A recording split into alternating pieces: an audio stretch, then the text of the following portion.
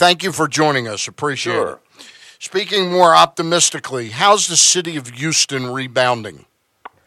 Day by day, I mean, things are in pretty good shape. There are areas of the city that are going to be a long time rebuilding, and there's an issue with immigrants being afraid to go and ask for government assistance for fear they'll be deported. That's a byproduct of the Trump era. Yeah. But I mean, if you drove around most of the city, you would not notice anything. So the area that was hardest hit is like maybe 5% of the greater city of Houston? Yeah, well, we were, I think about 60% of the county was underwater at one point. Wow. And, but yeah, the part that they had to open spillways and got hit again.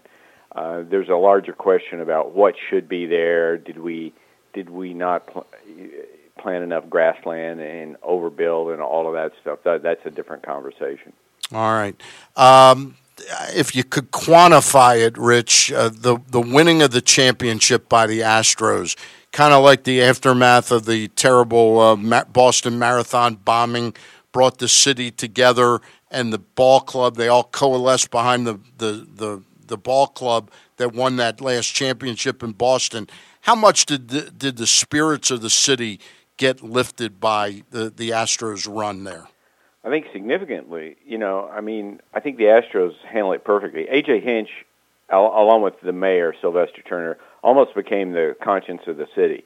The things he said, he cried one day in Tampa when the club was displaced and playing in Tampa, and said he'd gotten photos from his neighbors that had rescued a child from water that morning from a flooded house, and he tears welled in his eyes, and he said, "I wish I could be there with them right now." And before they played the Mets in a doubleheader, they'd been the day before they had been to the George R. Brown Center, where almost 10,000 misplaced people had been housed at one point.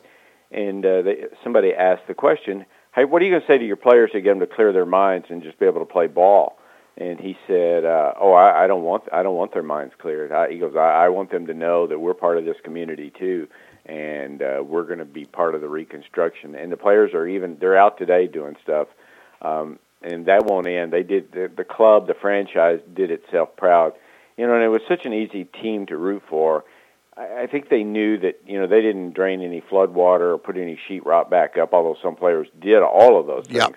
Yep. And but for a couple hours each day, it was a nice distraction. There was an unbelievable photo of these people in a house that basically had nothing but a couple of chairs and a TV, cheering for the Astros to win. And I don't know, when you've been 56 years without a championship, I don't know if the emotions could be any greater, but that certainly played into it, and it felt like, again, A.J. Hinch's best line was, "We're always asking a city to rally around a team." Well, it's okay to ask a team to rally around a city. Yeah, excellent point. Rich, not to trivialize it, does ownership okay the Justin Verlander trade without the flooding issue? Or did the owner decide, hey, damn it, we need to do something here to really be special? Well, they tried to get him at the trade deadline and couldn't do it. I think just as significant was that the club was playing poorly. Mm-hmm. I mean, they had a losing month in August. They were not in danger of losing the division, but they didn't look like a playoff team, and they had a bunch of guys hurt. Lance McCullers' situation was uncertain, and frankly, the bullpen was terrible. That's what people remember. The bullpen was terrible in the postseason, but 2 months before the end of the season, it looked like they had a dominant bullpen, and I think all that factored in. And finally, Jeff Luhnow called Jim Crane, and let me just paraphrase, about 11 o'clock that morning on the day to set the rosters, the final day to make a trade, Justin Verlander told the Tigers, "No way. I'm going to the Cubs or I'm going to the Dodgers." And they finally told him, less than an hour before the deadline, this is your only choice. And as much as he did for the Astros, they won every one of his regular season starts. I think he would tell you the club did a lot for him too. Yeah. I think he when they one of their celebrations, he said, "This is the happiest bunch of people I have ever been around." And in Game 2 of the World Series, they're going to lose the game. They're going to go down 0-2, and Marwin Gonzalez hits a ball over the center field wall against the best closer in baseball, Kenley Jansen. And I'm outside the Astros clubhouse in Dodger Stadium, and all I hear is screaming. And I said, "Wow, what's that?" And they said, "That's Verlander." And when they won, they tied the game, took the lead, lost the game, won the game. It was one of those games you had to win like 3 times. And he was the guy that went back in the dugout yelling at them. And he said later, they don't know how good they are. And I think the energy of the group. I think he was very happy that he came here. But at the day, as the thing ground down, and Jeff Luhnow and Al Avila tried to make a deal, Jeff finally called his owner, Jim Crane, and said, "I can't get the money right. I just can't do it." And Jim Crane told him, "Just make the deal. Just make the deal." And now I think that was, we want to win a championship here, and we're not right now. We're not good enough to win a championship. And even when you get in the postseason, 100 different things have to happen. I mean, they won a game. They won a game 6 and 7 against the Yankees. They won a game 7 against the Dodgers. Some of the 2 of the World Series games were as crazy as any games you'll ever see in your life. And it comes down to a coin flip. Carlos Correa hit a home run in Game 5 of the World Series, and you get caught up in these numbers. It was 111 miles an hour off the bat, but it had a 48-degree launch angle. In other words, he had a ball straight up in the air, and it got out of the park. Wow. And just stuff like that happened. George Springer misplays a ball and then hits a ball 500 feet on the second pitch of the next inning. So it was a cool thing to be around after. I'd never seen so many people crying on the field after Game 7. I saw George Springer's dad, who I know really well, and he said, "Don't even look at me." You could tell he was barely holding it together, and he points at George's mom, and she's not holding it together. And I think that, to me, typified what it meant to the club, to the city, and to a lot of people. Even, I had people in the city. You weren't rooting for the ball team. You were rooting for the ball team, but you were rooting for the city. I had so many people tell me, I don't even like baseball that much. Right. But I got into this, and I've gone around and asked people, at any point in the playoffs, did you cry? One guy told me, "Come on, what are you talking about? I didn't cry." And his wife said, "Game 6, 7 against the Yankees, you sure did have tears running down your eyes." So that's what it meant to people. Hey, you alluded to the fact that the club, that Justin did a lot for the Astros, but they did a lot for him. I think it was you that wrote a little bit about the difference in his numbers were so staggering, and part of that was his embrace late in the season of some sabermetrics or, a different way of approaching his pitching. Can you talk a little bit about that? Yeah, and some of the things they do, and the Dodgers are right in there too. They're just smarter than everybody else. They're just a little bit ahead of the curve. And sometimes it's hard to get players to embrace it. Justin was a guy that didn't just embrace it. He wanted more. Give me more. Tell me more. And they did things like, a year ago at this time, Charlie Morton was a free agent, and he didn't know if he was going to get a major league offer. The Astros offered him a 2-year deal and told him, said, "You got to throw your curveball. And we don't mean 5% more, 10% more. You're going to throw your curveball." And Lance McCullers Jr. has arguably the best curveball in baseball, or, it's in the conversation. He finished a game against the Yankees. Charlie pitched the first 5, Lance pitched the last 4. And I think he finished the game with something like 17 straight curveballs. And the point is, emphasize your strength. Ken Giles, the closer, who struggled in the postseason, he throws 100 miles an hour, but the league hits 300 off that 100-mile-an-hour fastball. The league does not hit his slider, when it's a good one. It's one of those Brad Lidge-type sliders. They hit like 118. So in a key situation, what are you going to do? Now, you do have to reverse that, and you have to – Stan, let me just say one thing about pace of play. Yeah. One of the things that's causing the games to be so slow is the paranoia, and especially in the postseason. The Astros got to the point where Brian McCann was almost walking to the mound to give the signs, and that's because you don't know who knows what. You don't know where the cameras are, the microphones are, anything, and the players and owner and Rob Manfred are going to meet next week, but part of that is, in this technology-driven age that is, teams are embracing these analytics, the launch angle, get the ball in the air, that's how you make your money, all that stuff.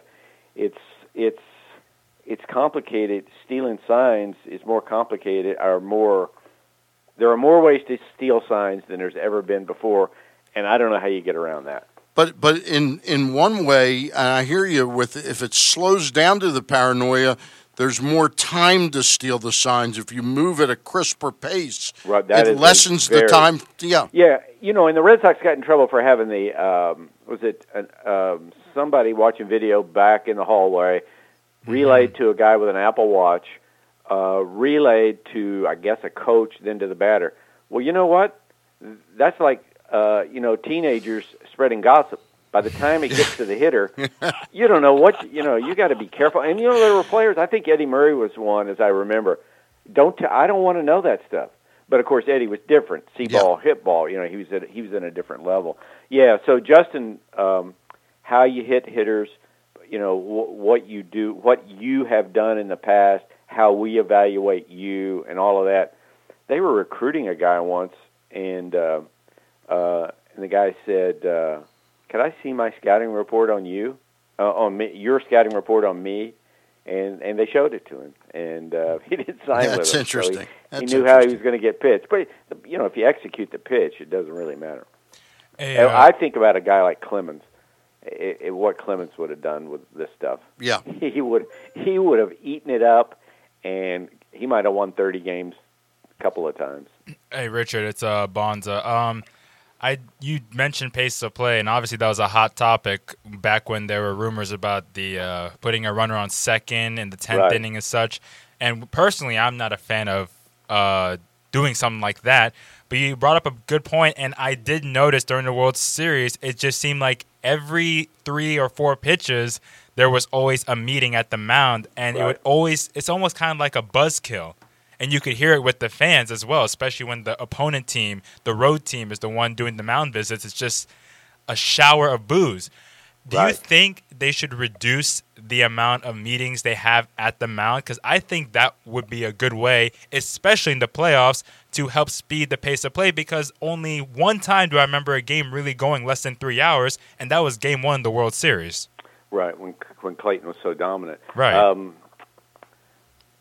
That is, these are things, like I know what the commissioner wants to do. We all do. He wants to put the pitch clock in. Yeah. Right. And it worked well at AA, AAA, scouts. Stan, I know you talked to a lot of guys. Yeah. The guys that were in the Arizona Fall League say after like 20 minutes, the pitch clock disappears, and you don't even know it's there. Yeah. And then you leave the game, and you thought, dang, that did have a better, crisper pace. And I've seen it with guys, especially when the Oakland A's call up young pitcher. I noticed this. Oakland just happened to be the team I've noticed. Their pitchers worked at a much better clip, a much better clip. And but on the other hand, if you've got David Price or Justin Verlander, and I think Scherzer works at a pretty good pace. Yeah. But if you've got an established guy that is deliberate in how he does things, you're going to say you got to change everything. Now I've asked people. I've asked players like Aaron Boone and all, and they said, hey, everybody will adjust. And what Commissioner Manfred has to sell is this is in the best interest of the game. I really don't think it impacts, it may get people, normal fans that are not fans of those two teams, to turn off the TV. But I don't think I think it just increases the tension. I don't think Astros fans, they sat through a 5-hour and 17-minute World Series game. I don't think one of them were complaining. Now, if they'd lost the Fair game, point. lost the game, pace of play would have been the first thing. Well, when you talk pace of play to me, I begin and end with the umpires, and I really think we're coming in the next couple of years. There's going to be an electronic home plate ball and strike umpire. Well, that's a. I know that's a game changer in a lot of ways, but video was, and I think people have overall they've embraced video. They like having things precisely drawn. I just think it's there. It's there, and it's better for the game. And Jim Leland said he would always get so annoyed when an umpire would go, guys throwing a 92 mile an hour slider or 97 mile an hour. What was it? Wade Davis has thrown a 100 mile an hour cutter. Right. And the umpire will go, "Oh, Jimmy, just just inch off the corner." Yeah, there. inch off the and corner. he's going, You can't see it. I can't see it. The hitter can't see it. Don't tell me it was an inch off the corner. And the point of that would be that the stuff is amazing now. You know, I don't know that Walter Johnson, and when Walter Johnson pitched, if there was anything called a cutter. I think Sandy Koufax threw, what did he throw, a hard curveball and a fastball. Yep. And, you know, and he threw a curveball that was a gigantic curveball like Clayton Kershaw throws, and a hard one. There are pitches now. I mean, well, when did the slider come? When was the slider born? You know, Earl used to scream about the slider, and my point is that the pitchers are so good now. I don't know how you differentiate from balls and strikes, and it's some of where the catcher sets up. You know, that's why the Cubs had a meeting a couple of years ago among all their baseball staff. They brought all the scouts in. Do we want our catcher to be a pitch blocker or a pitch framer? Mm-hmm. You know, in other words, steal strikes. And what'd they vote for? Yeah, they voted for framing. I don't know what the scouts voted for. Yeah, overwhelmingly. They said because a pitch blocker impacts how many pitches a game? Yeah, 5 to 10, 7. 2, yeah. You know, but a pitch framer, now you're talking 50, 60, 70 pitches. You win games. Catchers who can frame pitches, can steal strikes for their pitchers, win games. And I've had guys, I think Terry Kennedy, a Cub Scout, you remember he played for the Orioles. He was the only Oriole to attend Edward Bennett Williams' funeral. Right. He's told me he's gone back and looked at video of certain catchers, and I can't remember who it is. It's somebody prominent in the game. And he says, I swear to God, I cannot see the guy's glove move, and yet I know he's stealing strikes for his pitcher. He goes, there's such an art to that it's unappreciated of how important it is to the game. Now, I'm not a big fan of the robotic eye. I know Stan is a big advocate for it, but I'll be honest. I don't know if I noticed it more because it is the postseason and every pitch counts, but the strike zone overall during the month of October was just atrocious to me. I don't know if you saw it the same way, Richard. Well, it's every night. Mm-hmm. Every night. I think the biggest complaint players have is with the ball strike zone call. And you see you see players get frustrated, pitchers get frustrated, hitters get frustrated. And maybe it's not that, I don't know that umpires are doing a better job. I think they do a great job. But because of this, you know, Fox now has this slow motion camera. Yeah. And I think Masson may have it too. I don't know if Masson has it, but a lot of the regional sports carriers have it. And it just, how would you like to work in a job where every mistake is sliced open to see? And again, the movement on the pitches is different than we've ever had before in the history of the game. I mean, Nestor Shylock, Doug Harvey. Yeah. Doug, try to call Mariano Rivera's cutter. Go ahead. You know, I go back, though, to it almost as an economical decision, though, at a certain point in time. I can't tell you if a pitcher only has so many bullets in his arm. I hate when I have to see a pitcher labor 20 or 30 extra pitches because one was mistakenly called at a key moment in time. Stan, we would poke fun at Ray Miller for saying this. Yeah. But after Flanny or McGregor games, he would say, you know, it really was one pitch. And that's true. I always had NBA coaches would tell me, you give me 2 rebounds during the game, and I can win the game. Unbelievable. But in that case, I guarantee Palmer would say that. 2 pitches, you give me 2 calls at a key point, and I'm going to win. It's going to turn the game. And Rich, players have never. I said to Fernando Rodney one time, I said, I don't know how you kept your composure out there. I mean, he got squeezed in a couple of games. One game I remember, and he looked at me and goes, "Are you kidding? What choice do I have? They will run me out of the game." Hey, let me throw about 5 topics at you, quick answers, okay? All right. Why Joe Girardi get fired?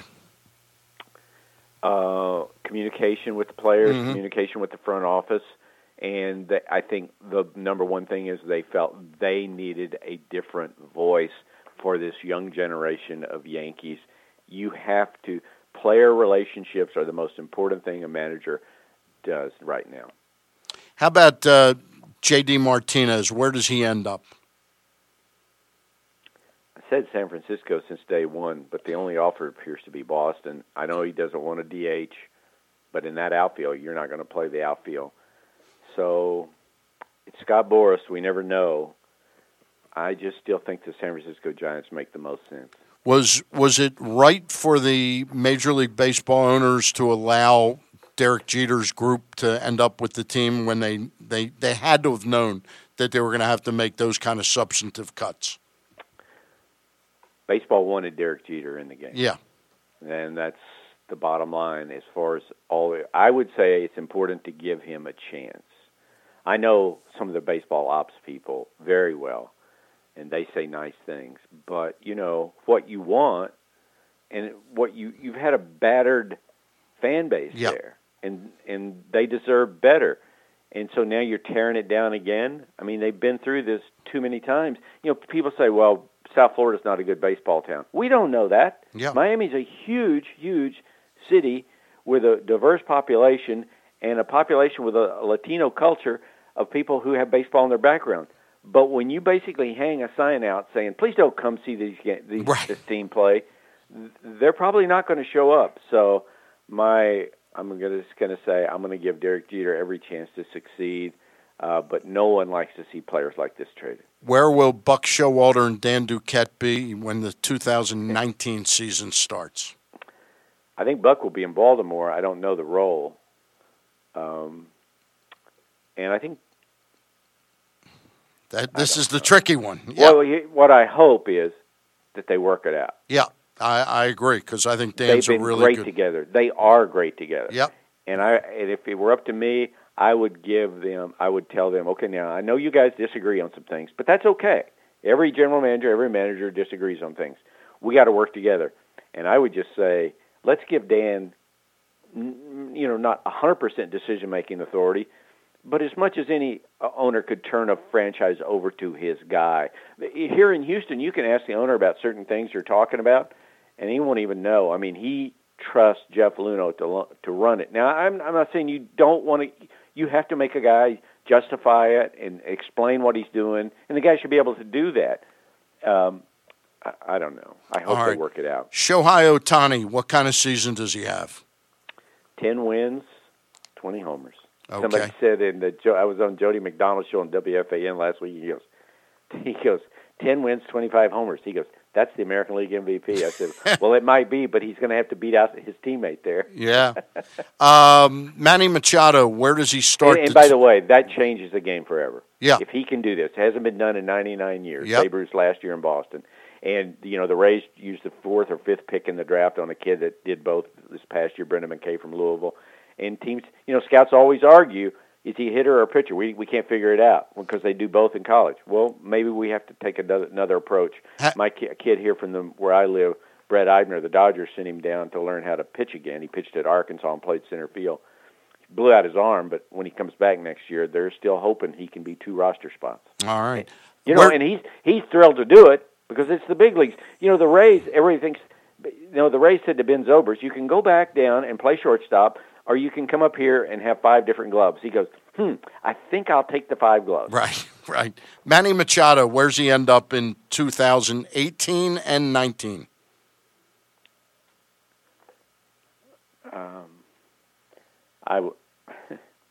I'm going to say I'm asking the tough Yankees. stuff. I'm going to say the Yankees in 19. I don't know about 18. All right.